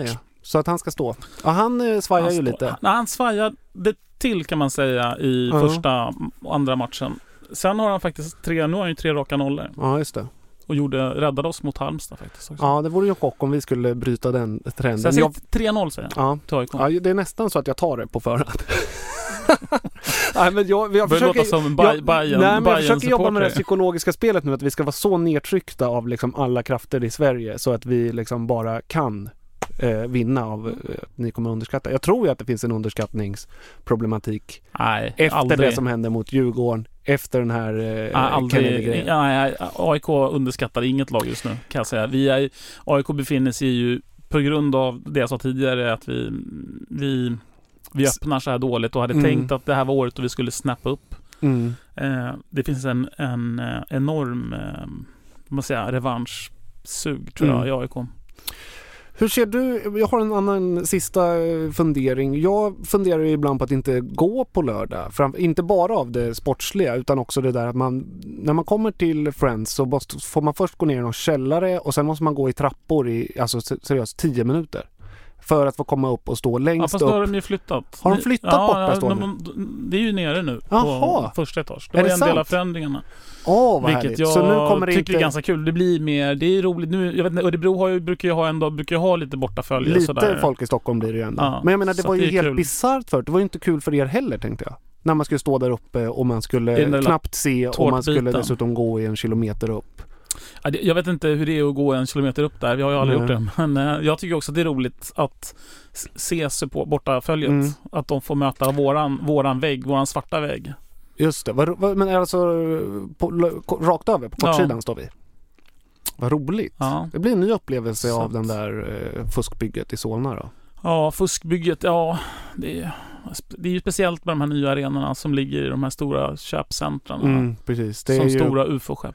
Men det kommersiella har tagit över. Den moderna fotbollen. Precis. Det är ju AIK personifierar ju den på många sätt i sin liksom kärlek till förbundet, den ömsesidiga kärleken till förbundet. Du försöker locka ut mig. Och sin stora liksom shoppingmall-arena i Solna. Du försöker locka ur mig på men jag blir inte provocerad av det, för att jag identifierar mig varken med nationalarenan speciellt mycket eller med den moderna fotbollen och ser inte riktigt AIK där i äktenskapet med fotbollförbundet som alla andra som du målar upp här. Ja. Men jag ska säga så här istället, för att låta mig provocera, så ska jag säga att jag är mycket förtjust i att gå på fotboll i Örebro. Därför att inte för att jag tycker att arenan är så bra kanske nödvändigtvis, och jag tycker ju väldigt illa om plast. Verkligen, det tycker jag inte är fotboll. Men jag är väldigt vi gick ju tillsammans förra året. Och jag är väldigt förtjust i det här med att arenan ligger kvar i kvarteren mellan affärerna och uteserveringarna och lägenheterna. När man sitter där så ser man ju till och med balkonger runt omkring och sådär. Att man kunde ta sin cykel och cykla ner till Råsunda och det är härligt. Det håller jag med om. Jag är lite svårt för den här fotbollen som som ska spelas utanför i sådana stora UFO-skepp bredvid plastiga köpcentra. Men det är ju jag. Och din klubb? Nej, det är jag. Den spelar ju där då. Jag när ju drömmen om en egen arena i framtiden. En liten. Jag tänker på det ofta när jag är din arena, eller vadå? Alltså AIKs arena. Nej, men jag tänker på det när jag varit i till exempel i Malmö på en sån här liten arena som tar ungefär 20-25 000. Till och med Malmös soppublik kan ju höras i det sammanhanget. Förstå vilket mördande tryck AIK-publiken skulle kunna sätta på en sån. Med sina 12 000 på hemmamatcherna. På norra stå 40 000 på. Ja, det hör väl till undantagen. Du, det blir kul för oss att komma på besök. Blir det verkligen då? 12 000 eller vadå? När blir det kul? Nej, men det blir kul att komma och visa upp vad liksom en riktig sån här bondromantisk klubb är för något. Och bara liksom komma in på plan där, bli åsidosatta, säkert förlora, men ändå visa lite vad klubbhjärta består av. Hur tycker du att det är att... Hur tycker... eller hur du intervjuar ju en massa Örebro-spelare på samma sätt som jag intervjuar en massa AIK-spelare i våra respektive poddar. Hur upplever Örebro-spelarna det att kliva in på nationalarenan? Till den här AIKs inmarschlåt och ljudsilhuetten och så. Ja, det är en bra fråga. Alltså det är väl ändå så att när Örebro kommer på besök, så tråkigt det är, så brukar det ju inte vara fullt på arenan sådär. Så att man får väl inte del av de här maffiga scenerna man kan se i Stockholmsderbyn till exempel. Nej. Så men jag tror att där är de till lite i knäna när de ska det tror jag ut på nationalarenans perfekta riktiga gräsmatta så att säga, när det inte är den här trygga plastdoften. Vill du ha ett ärligt svar? Ja. Jag tror att jag vet inte, jag har inte frågat dem, men jag tror att de upplever ungefär som jag. Att det mest blir fjantigt eftersom det är så lite folk. Ja, det är för stor arena. Det är för stor arena. Till, så att man tappar, det blir snarare känslan av att spela en grusmatch när man var liksom 12 år sådär. En grusmatch på perfekt gräs. Ja, okej. Men liksom det är inte så tajt inramning och mycket. Så att det är lite tråkigt. Ja. Men du, är vi överens om en sak, att vi kan avsky Lars-Åke Lagrell, eller? Alltså han är väl inte kvar? Nej, men i min hjärna är han kvar. Jag vaknar med han 3 gånger per natt på näthinnan. Du vet att han, även liksom Panama Paper, så visade det ju så att han hade lite skumraskaffärer. Ja. Så... Men fotbollförbundet är ju du försöker få det till att de är gifta med AIK. Det är ju med Malmö och det är ju med Malmö och IFK Göteborg som fotbollförbundet har sin romantiska relation, knappast till AIK. Bjälken i i det egna ögat, vad man säger, den syns aldrig. Nej. Men du, tack för att du kom hit, Martin, till Gamla Trä. Nej men tack, och välkommen till nationalarenan på lördag. Tack så mycket. Ja. Må bästa lag, sämsta lag förlora. Mycket bra. Och du tippar? Jag tippar med hjärtat och säger 0-0.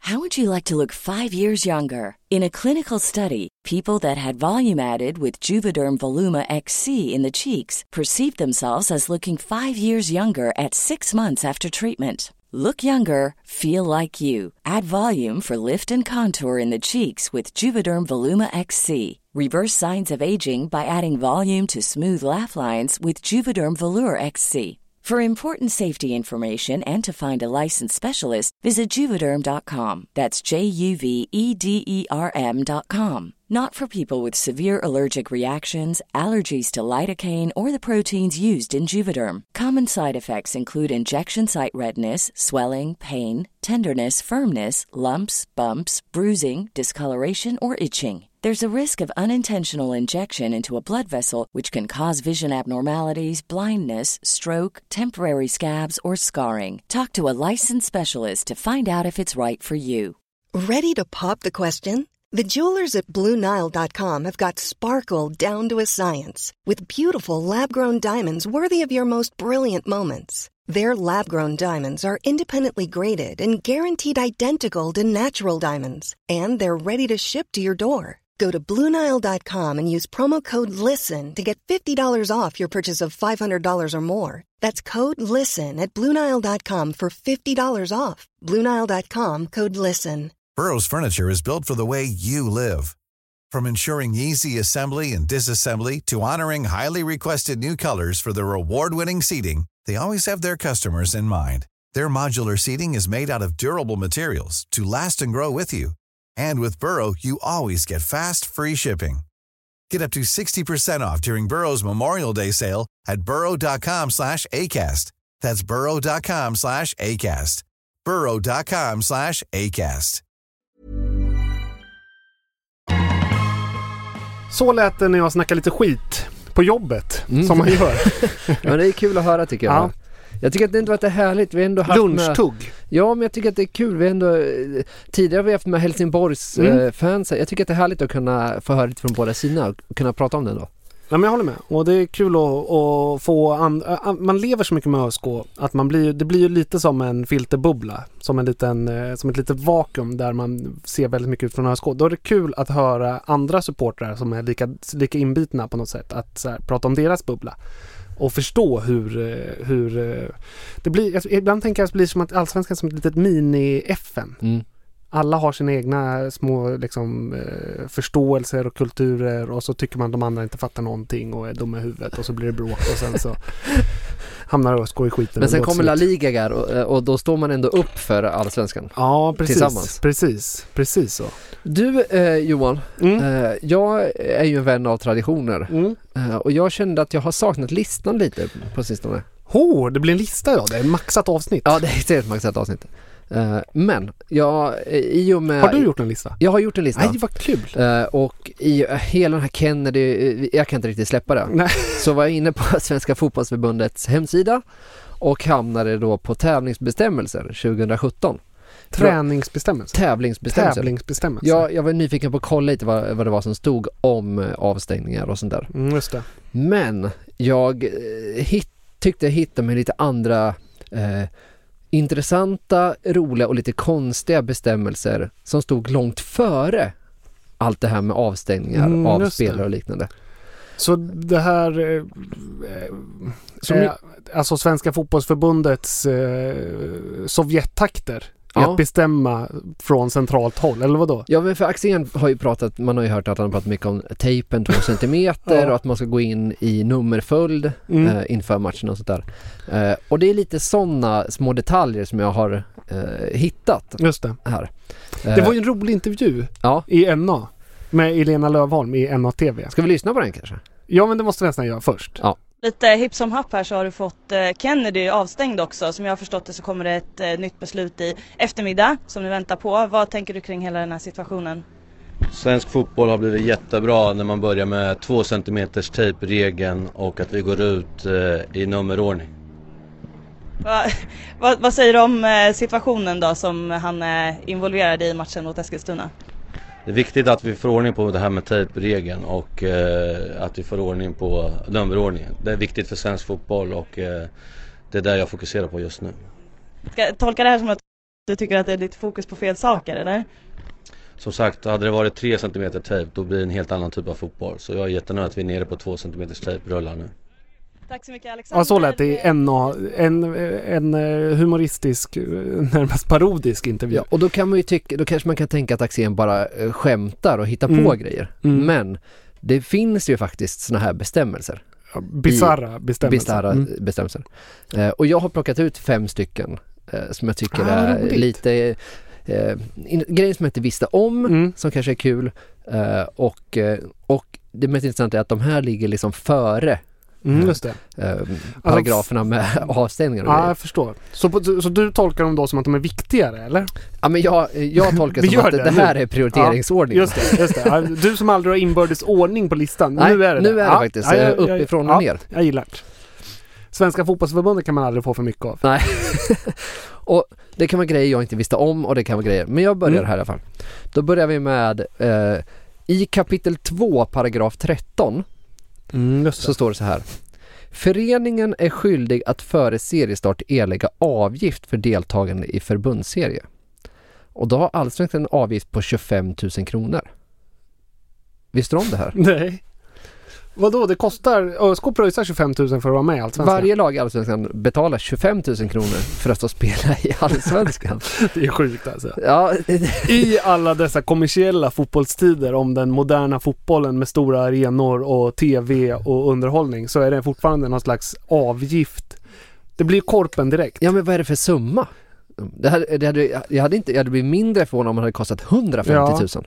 Man undrar ju om det går till ungefär som när man har ett eget korpenlag att så här, spelarna swishar in delar på summan det kostar att ha domare och du vet, förhyra plan och sånt där. Ja, men det finns ju många lag hade ju i alla fall förr en straffavgift ifall man kom för sent och så. Jag kan undra om det kanske den som gör anmälan 25 lax. Det visste jag inte om. Nej. Återigen bizarrt. Och det här tolkar jag alltså som att det är viktigare än bestämmelser med avstängningar. Ja. Då kommer vi till kapitel 3, paragraf 3. Tävling eller match för spelare till och med 19 år får arrangeras endast under perioderna 1 oktober till 1 maj, 1 juni till 25 augusti samt Kristi himmelfärdshelgen. Från och med torsdag från till och med söndag. Såvida inte SDF förskriver annat. Okej. Det är någon sån här skolpliktsgrej där. Ja, det är någonting mellan maj. Maj får det inte vara några tävlingsmatcher. Förutom då Kristi himmelfärdshelgen. Ja, just det. Då är det mycket slutjobb i skolan. Och sånt där. Ja, men vad grundar sig? Vad är Kristi him för speciellt? Det är ju Sovjetunionen som man dör. Alltså. Ja, Kristi him ska man väl till kyrkan och så att säga tänka på de religiösa inslagen. Ja, men precis. Ja, jag tyckte att den var... Lars-Åke Lagrell, det var han som instiftade den. Han var ofta i kyrkan. Ja. Det är alltså också viktigare än avstängningar och diverse. Då har vi kommit till kapitel 3, paragraf 13. Reklam på ryggen ska fastsättas med ett avstånd av minst 3 centimeter mellan text och spelarnummer. Okej. Så att om jag har nummer 11 på ryggen så får det inte vara reklam inom 3 centimeter. Nej, runt omkring där. Ja, just det. Det kan bli jättesvårt för domaren annars att se ju. Och det här var bara en liten bit. Det står mycket mer om siffrorna och så. Man kan gå in och kolla. Kapitel 3, paragraf 13. Ja, det kan man ju förstå. Det kan bli jättejobbigt för domaren att se nummer om det är en liten McDonalds-skylt där eller sådär. Ja, men det är ju i nivå med tejpen. Alltså är det 3 centimeters tejp, det blir ju katastrof. Ja, det är katastrof. Ja. Och de har också lagt till att matchdräkterna får inte numreras med romerska siffror. Nej, skit. Nej. Det hade man alltid tänkt. Så man får inte ha ett VMC till exempel. Det är jättekul alltså. Domaren ska skriva VMC. Ja, hörde du nummer... håll VMC där på kanten. Det är roligt överlag med alla dessa fotbollsspelare som inte är så bevandrade i den romerska litteraturen. Nej. När de ska säga så. Håll 12 där på kanten. Nej. Håll kryss 2. Håll kryss 1-1 på kanten där. Nej, okay. Ja, det är så sjukt att man har behövt skriva det. Får man skriva med kinesiska tecken?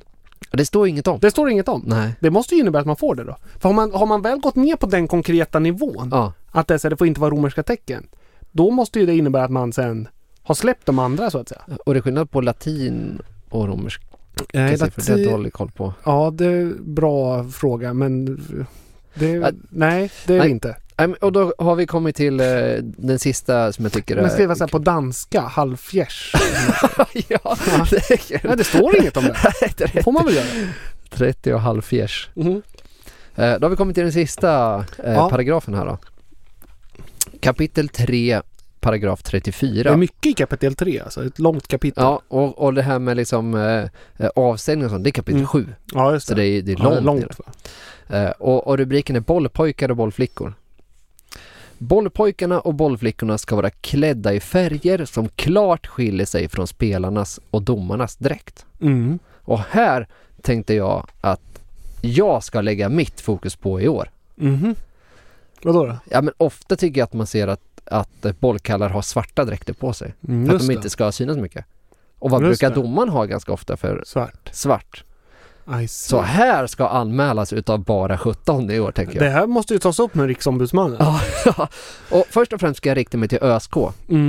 Att passa upp här. Pass upp nu. För här vill vi inte ha några alltså det är helt sjukt det. Men okej, då kan, men frågan är ju, blir det liksom disciplinärende om man stänger av en bollkalle då, om den har fel kläder? Ja, men frågan är om det är liksom föreningen i sig som får det är tungt. Man kan ju tycka, även om man så här, nu har det ju påbörjats det här angivarsamhället. Ja, men precis. Men det känns ju tufft att trycka dit en bollkalle i Kalmar.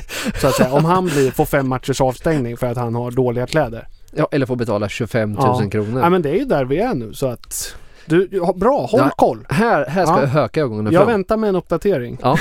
Och som sagt, avstängningar som kommer vi kapitel 7 någonstans långt ner. Det är inte så viktigt. Det spelar inte så stor roll för spelet, så att säga. Nej. Du, roligt. Kul med lista igen. En lite ironisk lista. Kan man kalla den det? Man får tolka det som man vill, som riksombudsmannen brukar säga. Ja, just det. Bra.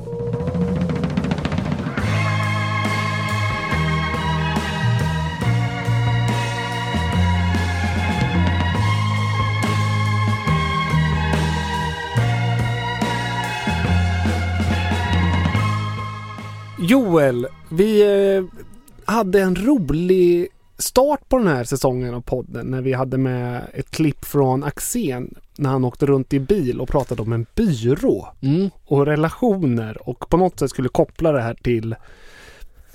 till hur man skapar vinnare. Precis. Och vi hade lite svårt att förstå symboliken. Ja, vi spelar ju upp scenariot här till och med, och i förra podden så glömde vi ta upp det här. Ja. Så jag känner att jag vill bara knyta ihop den säcken, för att jag tog faktiskt på mig att göra lite research. Ja, och det har du gjort med den äran. Ja. För att få reda på vad som egentligen hände där. Och egentligen så är det ju lite att vi flaggade ju för att det finns en viss journalistisk inkompetens här. Att det kan vara klippt på ett dåligt sätt. Ja, men precis. Och jag kände så här, jag vill se om det finns något mer i råmaterialet som förtydligar. Och vi har ju fått in förslag till och med om vad det kan betyda. Ja, och snälla tolkningar. Ja, det har varit jätteintressant och roligt. Men jag har ju researchat fram, och jag började med att höra av mig till Gusten som är programledare för det här. Han skickade mig då vidare till produktionsbolaget i sig. Vad är det för produktionsbolag? Det var något nere i Jönköping. Jag kom inte... Lighthouse... Jönköping. Liknande, precis. Och men de var ganska hjälpsamma, men de kunde inte ge ut något material, för de ägde ju inte materialet. Nej. Utan det är ju Svenska Spel som är beställare. Oddset var det. Oddset som låg bakom det här. Så då fick jag en mailadress till projektledaren där. Oj, vad du har kämpat på Svenska Spel som heter Mattias. Mattias vad då? Mattias Svensson. Mattias Svensson. Ja, det är så googlat så det gör ingenting. Och där tog det ett tag innan jag fick svar. Och men till slut så svarade han. Och det var inte riktigt vad jag hade väntat mig. Fast det var kul. Han skrev så här: Hej Joel. Den biten av klippet klippte vi bort för att det inte ledde till något konkret, utan snarare en given brytning. Han fick inte ihop det helt enkelt. Ännu inget att hänga upp sig på. Punkt. Hej då, eller vadå? Ja, är du fortfarande intresserad så är det okej, bla bla bla. Men... och då är det okej, bla bla bla, vad ska jag säga? Ja, men då skickar jag mig tillbaka till produktionsbolaget i så fall. Men här kände jag att... Du gav upp? Det fanns, jag litar på dem. Gör du det? Ja. Det gör ju inte jag. Nej, du gör inte det. Här känner jag direkt att det är osarkat. Ja, men tänk på nu att du är ju på krigsstigen generellt. Nej, men alltså om han... För det första så lägger han ju skulden här på Axén då. Han låste fast sig i ett resonemang som inte höll ihop. Och kan inte riktigt redogöra för på vilket sätt, utan han bara säger att det gick inte ihop helt enkelt. Då känner man direkt att så här, men det var ett naturligt klipp, var det så han hade sagt? Nej, men... Det är inte politikers svar, så det finns inte. En given brytning. En given brytning? Vadå? Ja, men, att det var någon slags praxis? Ja, men jag kände så här, det som vi såg, det var otydligt. Ja. Och om det fanns en fortsättning så var den ännu otydligare. Ja, men och jag kände de klippte ju ändå ihop det som att han skulle få ihop sitt resonemang. De tog ju inte bort det helt och hållet. Det är så kan det vara när man gör en intervju, att så här, det här höll inte, blev nej, det är sant. Varför tog de med det överhuvudtaget? De gav ju 50%. Ja. Jag kanske ska fortsätta lite här då. Närmar sig att man ska fortsätta granska det. Det där låter ju, det är ju förbundet och i maskopi med Svenska Spel. Ja, okej. Jag kanske gav upp lite för lätt. Ja. Ut med råmaterialet bara, känner jag. Det finns ett skop här. Så det blir ingen ihopknytning av säcken. Det här blir en följetong. Det blev en fortsättning. Ja. Ja, vi får se om vi lägger tid på det. Ja. Spännande då. Bra jobbat att du fick ett uttalande där. Tack. Som ju inte gjorde en klokare i och för sig, men i alla fall var ett avslut. Nu ska vi ska börja runda av en lång sändning. Ja, jag hoppas att ni är med fortfarande. Men det är ju roligt och det är mycket att snacka om för tillfället. Det är mycket ÖSK som händer. Men nu är det dags för en gammal favorit som många har efterfrågat. Patrik ringer. Vår eminenta uppringare som ringer upp gamla profiler i ÖSK eller egentligen vem som helst som på något sätt vi tycker är rolig att prata med om ÖSK. Ja.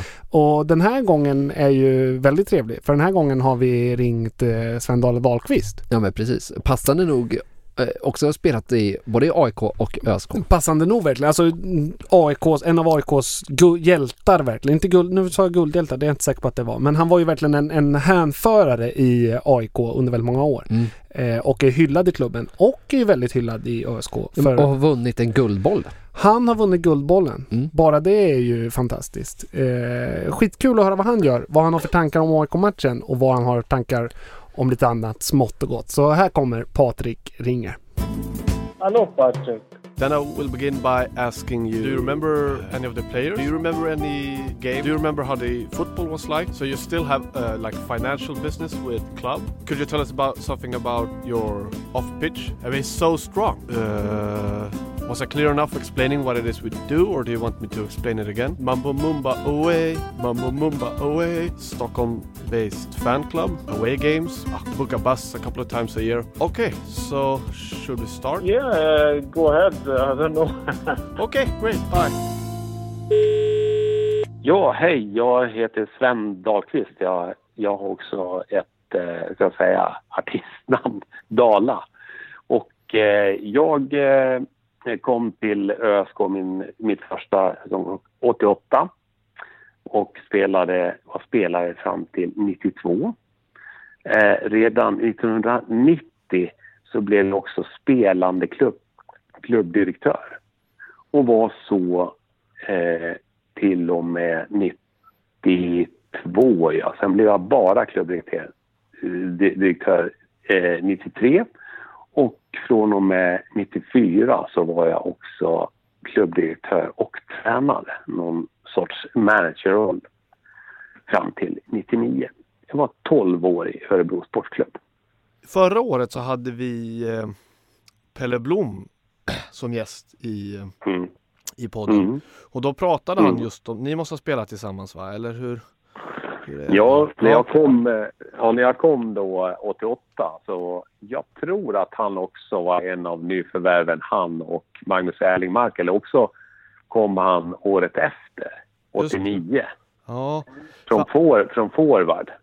Just det, för han pratade då var det väl Rolf Zetterlund som var tränare, att det var ganska hård och dålig stämning i truppen de där åren. Är det någonting du minns och hur det var, att det var en hård atmosfär och tuff stämning i laget? Ja, vad ska jag säga? Ska jag säga det att Rolf hade väl bestämda åsikter hur saker och ting skulle vara, och ibland kanske gick över gränsen ibland med spelare som kanske inte höll måttet och så. I långa loppet så var han ju en framgångsrik tränare och så, och han krävde ganska mycket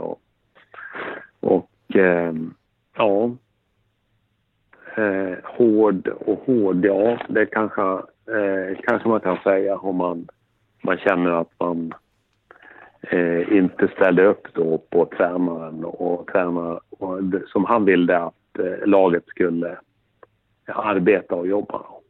Just det. Och för en spelare som dig då, som kom ändå i något sätt på slutet av sin karriär, hur var det att få en sån liksom hård eller krävande tränare i alla fall? Alltså jag kom ju, för min del, jag har en lång karriär bakom mig. Dels landslagsspelare, jag hade ju meriter som jag har ju Guldbollen och var väl lite aktat namn och så vidare. Så att när man etablerad som jag i det läget så hade jag en naturlig respekt med mig som spelare. Och det var ju väl inte bara det att jag hade det med mig i bagage, utan jag tycker ju själv att jag har haft en ganska professionell inställning till inte bara matcher utan träningar och överhuvudtaget inställning till idrottslivet. Att det ska vara ett professionellt tänk rakt igenom 24 timmar om dygnet i princip. Just det. Ja, så att det... Och jag trivdes med det väldigt bra och så vidare. Så att vad gäller min kontakt med Rolf då, om vi ska prata om det, så var ju det var ju mycket ge och ta. Vi var väl, om Pelle Blom nämnde att han tyckte det var väldigt tufft på grund av honom, så tänker jag att jag var i en sån position så jag kunde ju kanske hävda och visa min integritet när jag var och så vidare. Så att, ja, lite så, tänker jag. Om det var ett bra svar, jag vet inte. Ja, men absolut. Imorgon så spelar ÖSK mot AIK. De två klubbar som du har representerat. Vad känner du inför den matchen och hur tror du det kommer gå? Jag brukar ju svara så här, att jag hoppas ju att det blir oavgjort. Ja, just det. Så ingen behöver fundera.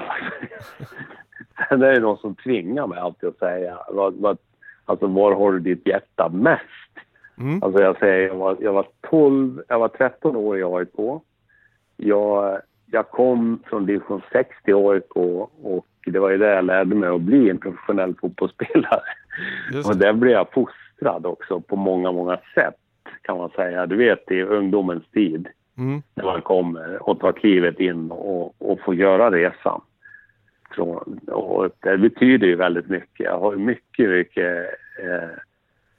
minnen från den tiden. Det var verkligen en tuff tid initialt. Och sen de framgångar som jag hade i AIK med Guldbollen till exempel och så. Så den betyder mycket. AIK finns mycket i mitt hjärta och de har stor respekt för mig, både klubben och jag har respekt för dem också, kan jag säga. ÖSK, samma sak. Inte samma, om man säger, gedigna förening, kan man säga, med den historiken, traditionen, men ändå en klubb som tog mig ett steg vidare in i, om man säger, att bli ledare. För det är en skillnad att vara spelare också och att bli ledare, att ta klivet utanför planen och axla den vad ska man säga, auktoriteten, att vara en ledare också i en förening. Och det på det viset så har jag också väldigt, väldigt starka känslor för Örebro Sportklubb. Så jag menar verkligen, jag hoppas att matchen slutar 3-3. Just det, både det korta och det långa svaret är kryss helt enkelt. Ja, kan man säga. Ja, men då får vi väl se hur det går helt enkelt imorgon. Ja, du får fråga en sak. Är matchen på Friends Arena eller? Ja, precis. Hallå? Precis, den är i Stockholm. Det är en bortamatch. Ja, vad kul då. Kanske jag ska gå och kika då. Tack så mycket. Och så får du ha det så bra. Och så hoppas vi att ÖSK vinner på lördag helt enkelt. Ja, vi får säga så. Ja, grymt. Tack så mycket. Bra. Hej. Tack. Hej.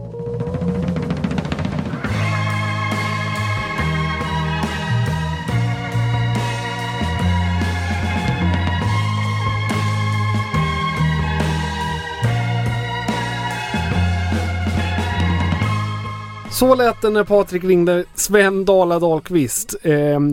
Kul samtal. Ja, jag blir alltid glad av jag gamla profiler. Jag blir alltid glad av Patrik ringer. Sympatisk och härlig och har ju fostrat en hel del fotboll. Besitter ju en hel del fotbollstalang och har också fostrat en hel del fotbollstalang. Jag tänker då i synnerhet på sonen.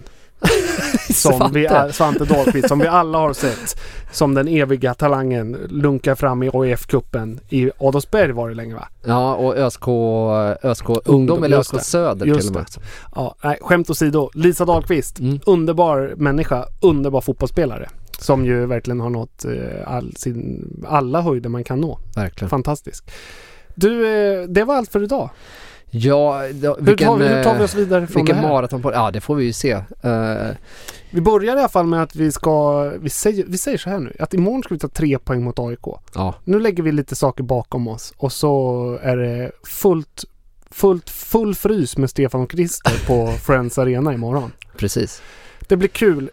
Hör gärna av er till oss. Vi finns på Facebook och Instagram och Snapchat. Och jag tror vi finns överallt. Ja, vi finns överallt. Letar du så hittar du. Vi är jätteglada om ni hör av er med vad ni tycker. Särskilt i sånt här avsnitt så har ni säkert åsikter om det mesta. Ja, vi är ju väldigt öppna och jag vill tacka väldigt mycket för recensionerna jag fått på iTunes. Ja. Det har börjat poppa upp lite. Och fortsätt med det är jättekul. Vi säger så, imorgon är det uppladdning på Retro på Kungsholmen innan matchen. Är ni i Stockholm, om ni bor här eller om ni är från Örebro, så kom dit, så dricker vi öl innan matchen. Och sen säger vi det vanliga bara. Heja sport! Heja sport! Om jag finge bo på Västra Stå, då är det där jag skulle bo. Säga upp min lägenhet och bland kubaner få ro. För Restalund känns för långt bort, alldeles för avlägset för min sort. Men i trappan på Västra Stå, där skulle jag leva och må. För vem behöver blått? Ja, vem behöver grönt förutom himlen och mattan där kronblom vilat så skönt? Ja, vem behöver gult? Och vem behöver rött? Jag har de färger som är hjärtat mitt. Det slår alltid i svart och vitt.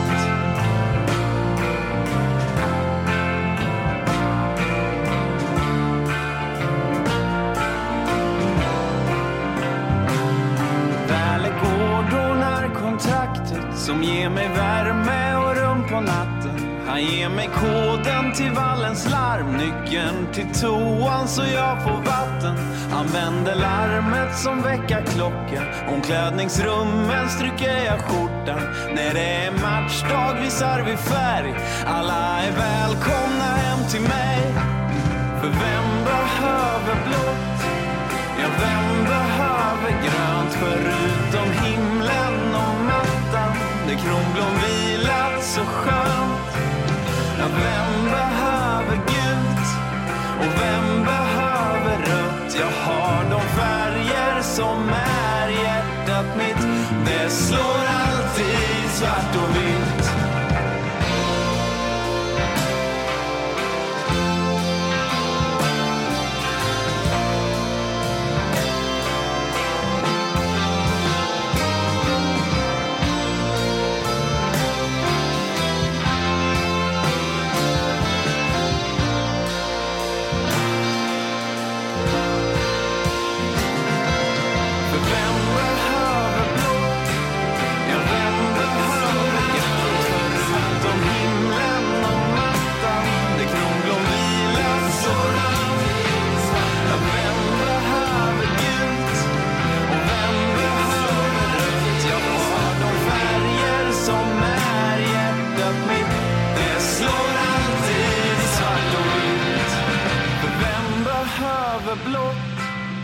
Vem behöver grönt förutom himlen och mattan där kronblom vilat så skönt? Ja, vem behöver gult? Och vem behöver rött? Jag har de färger som är hjärtat mitt. Det slår alltid i svart och vitt.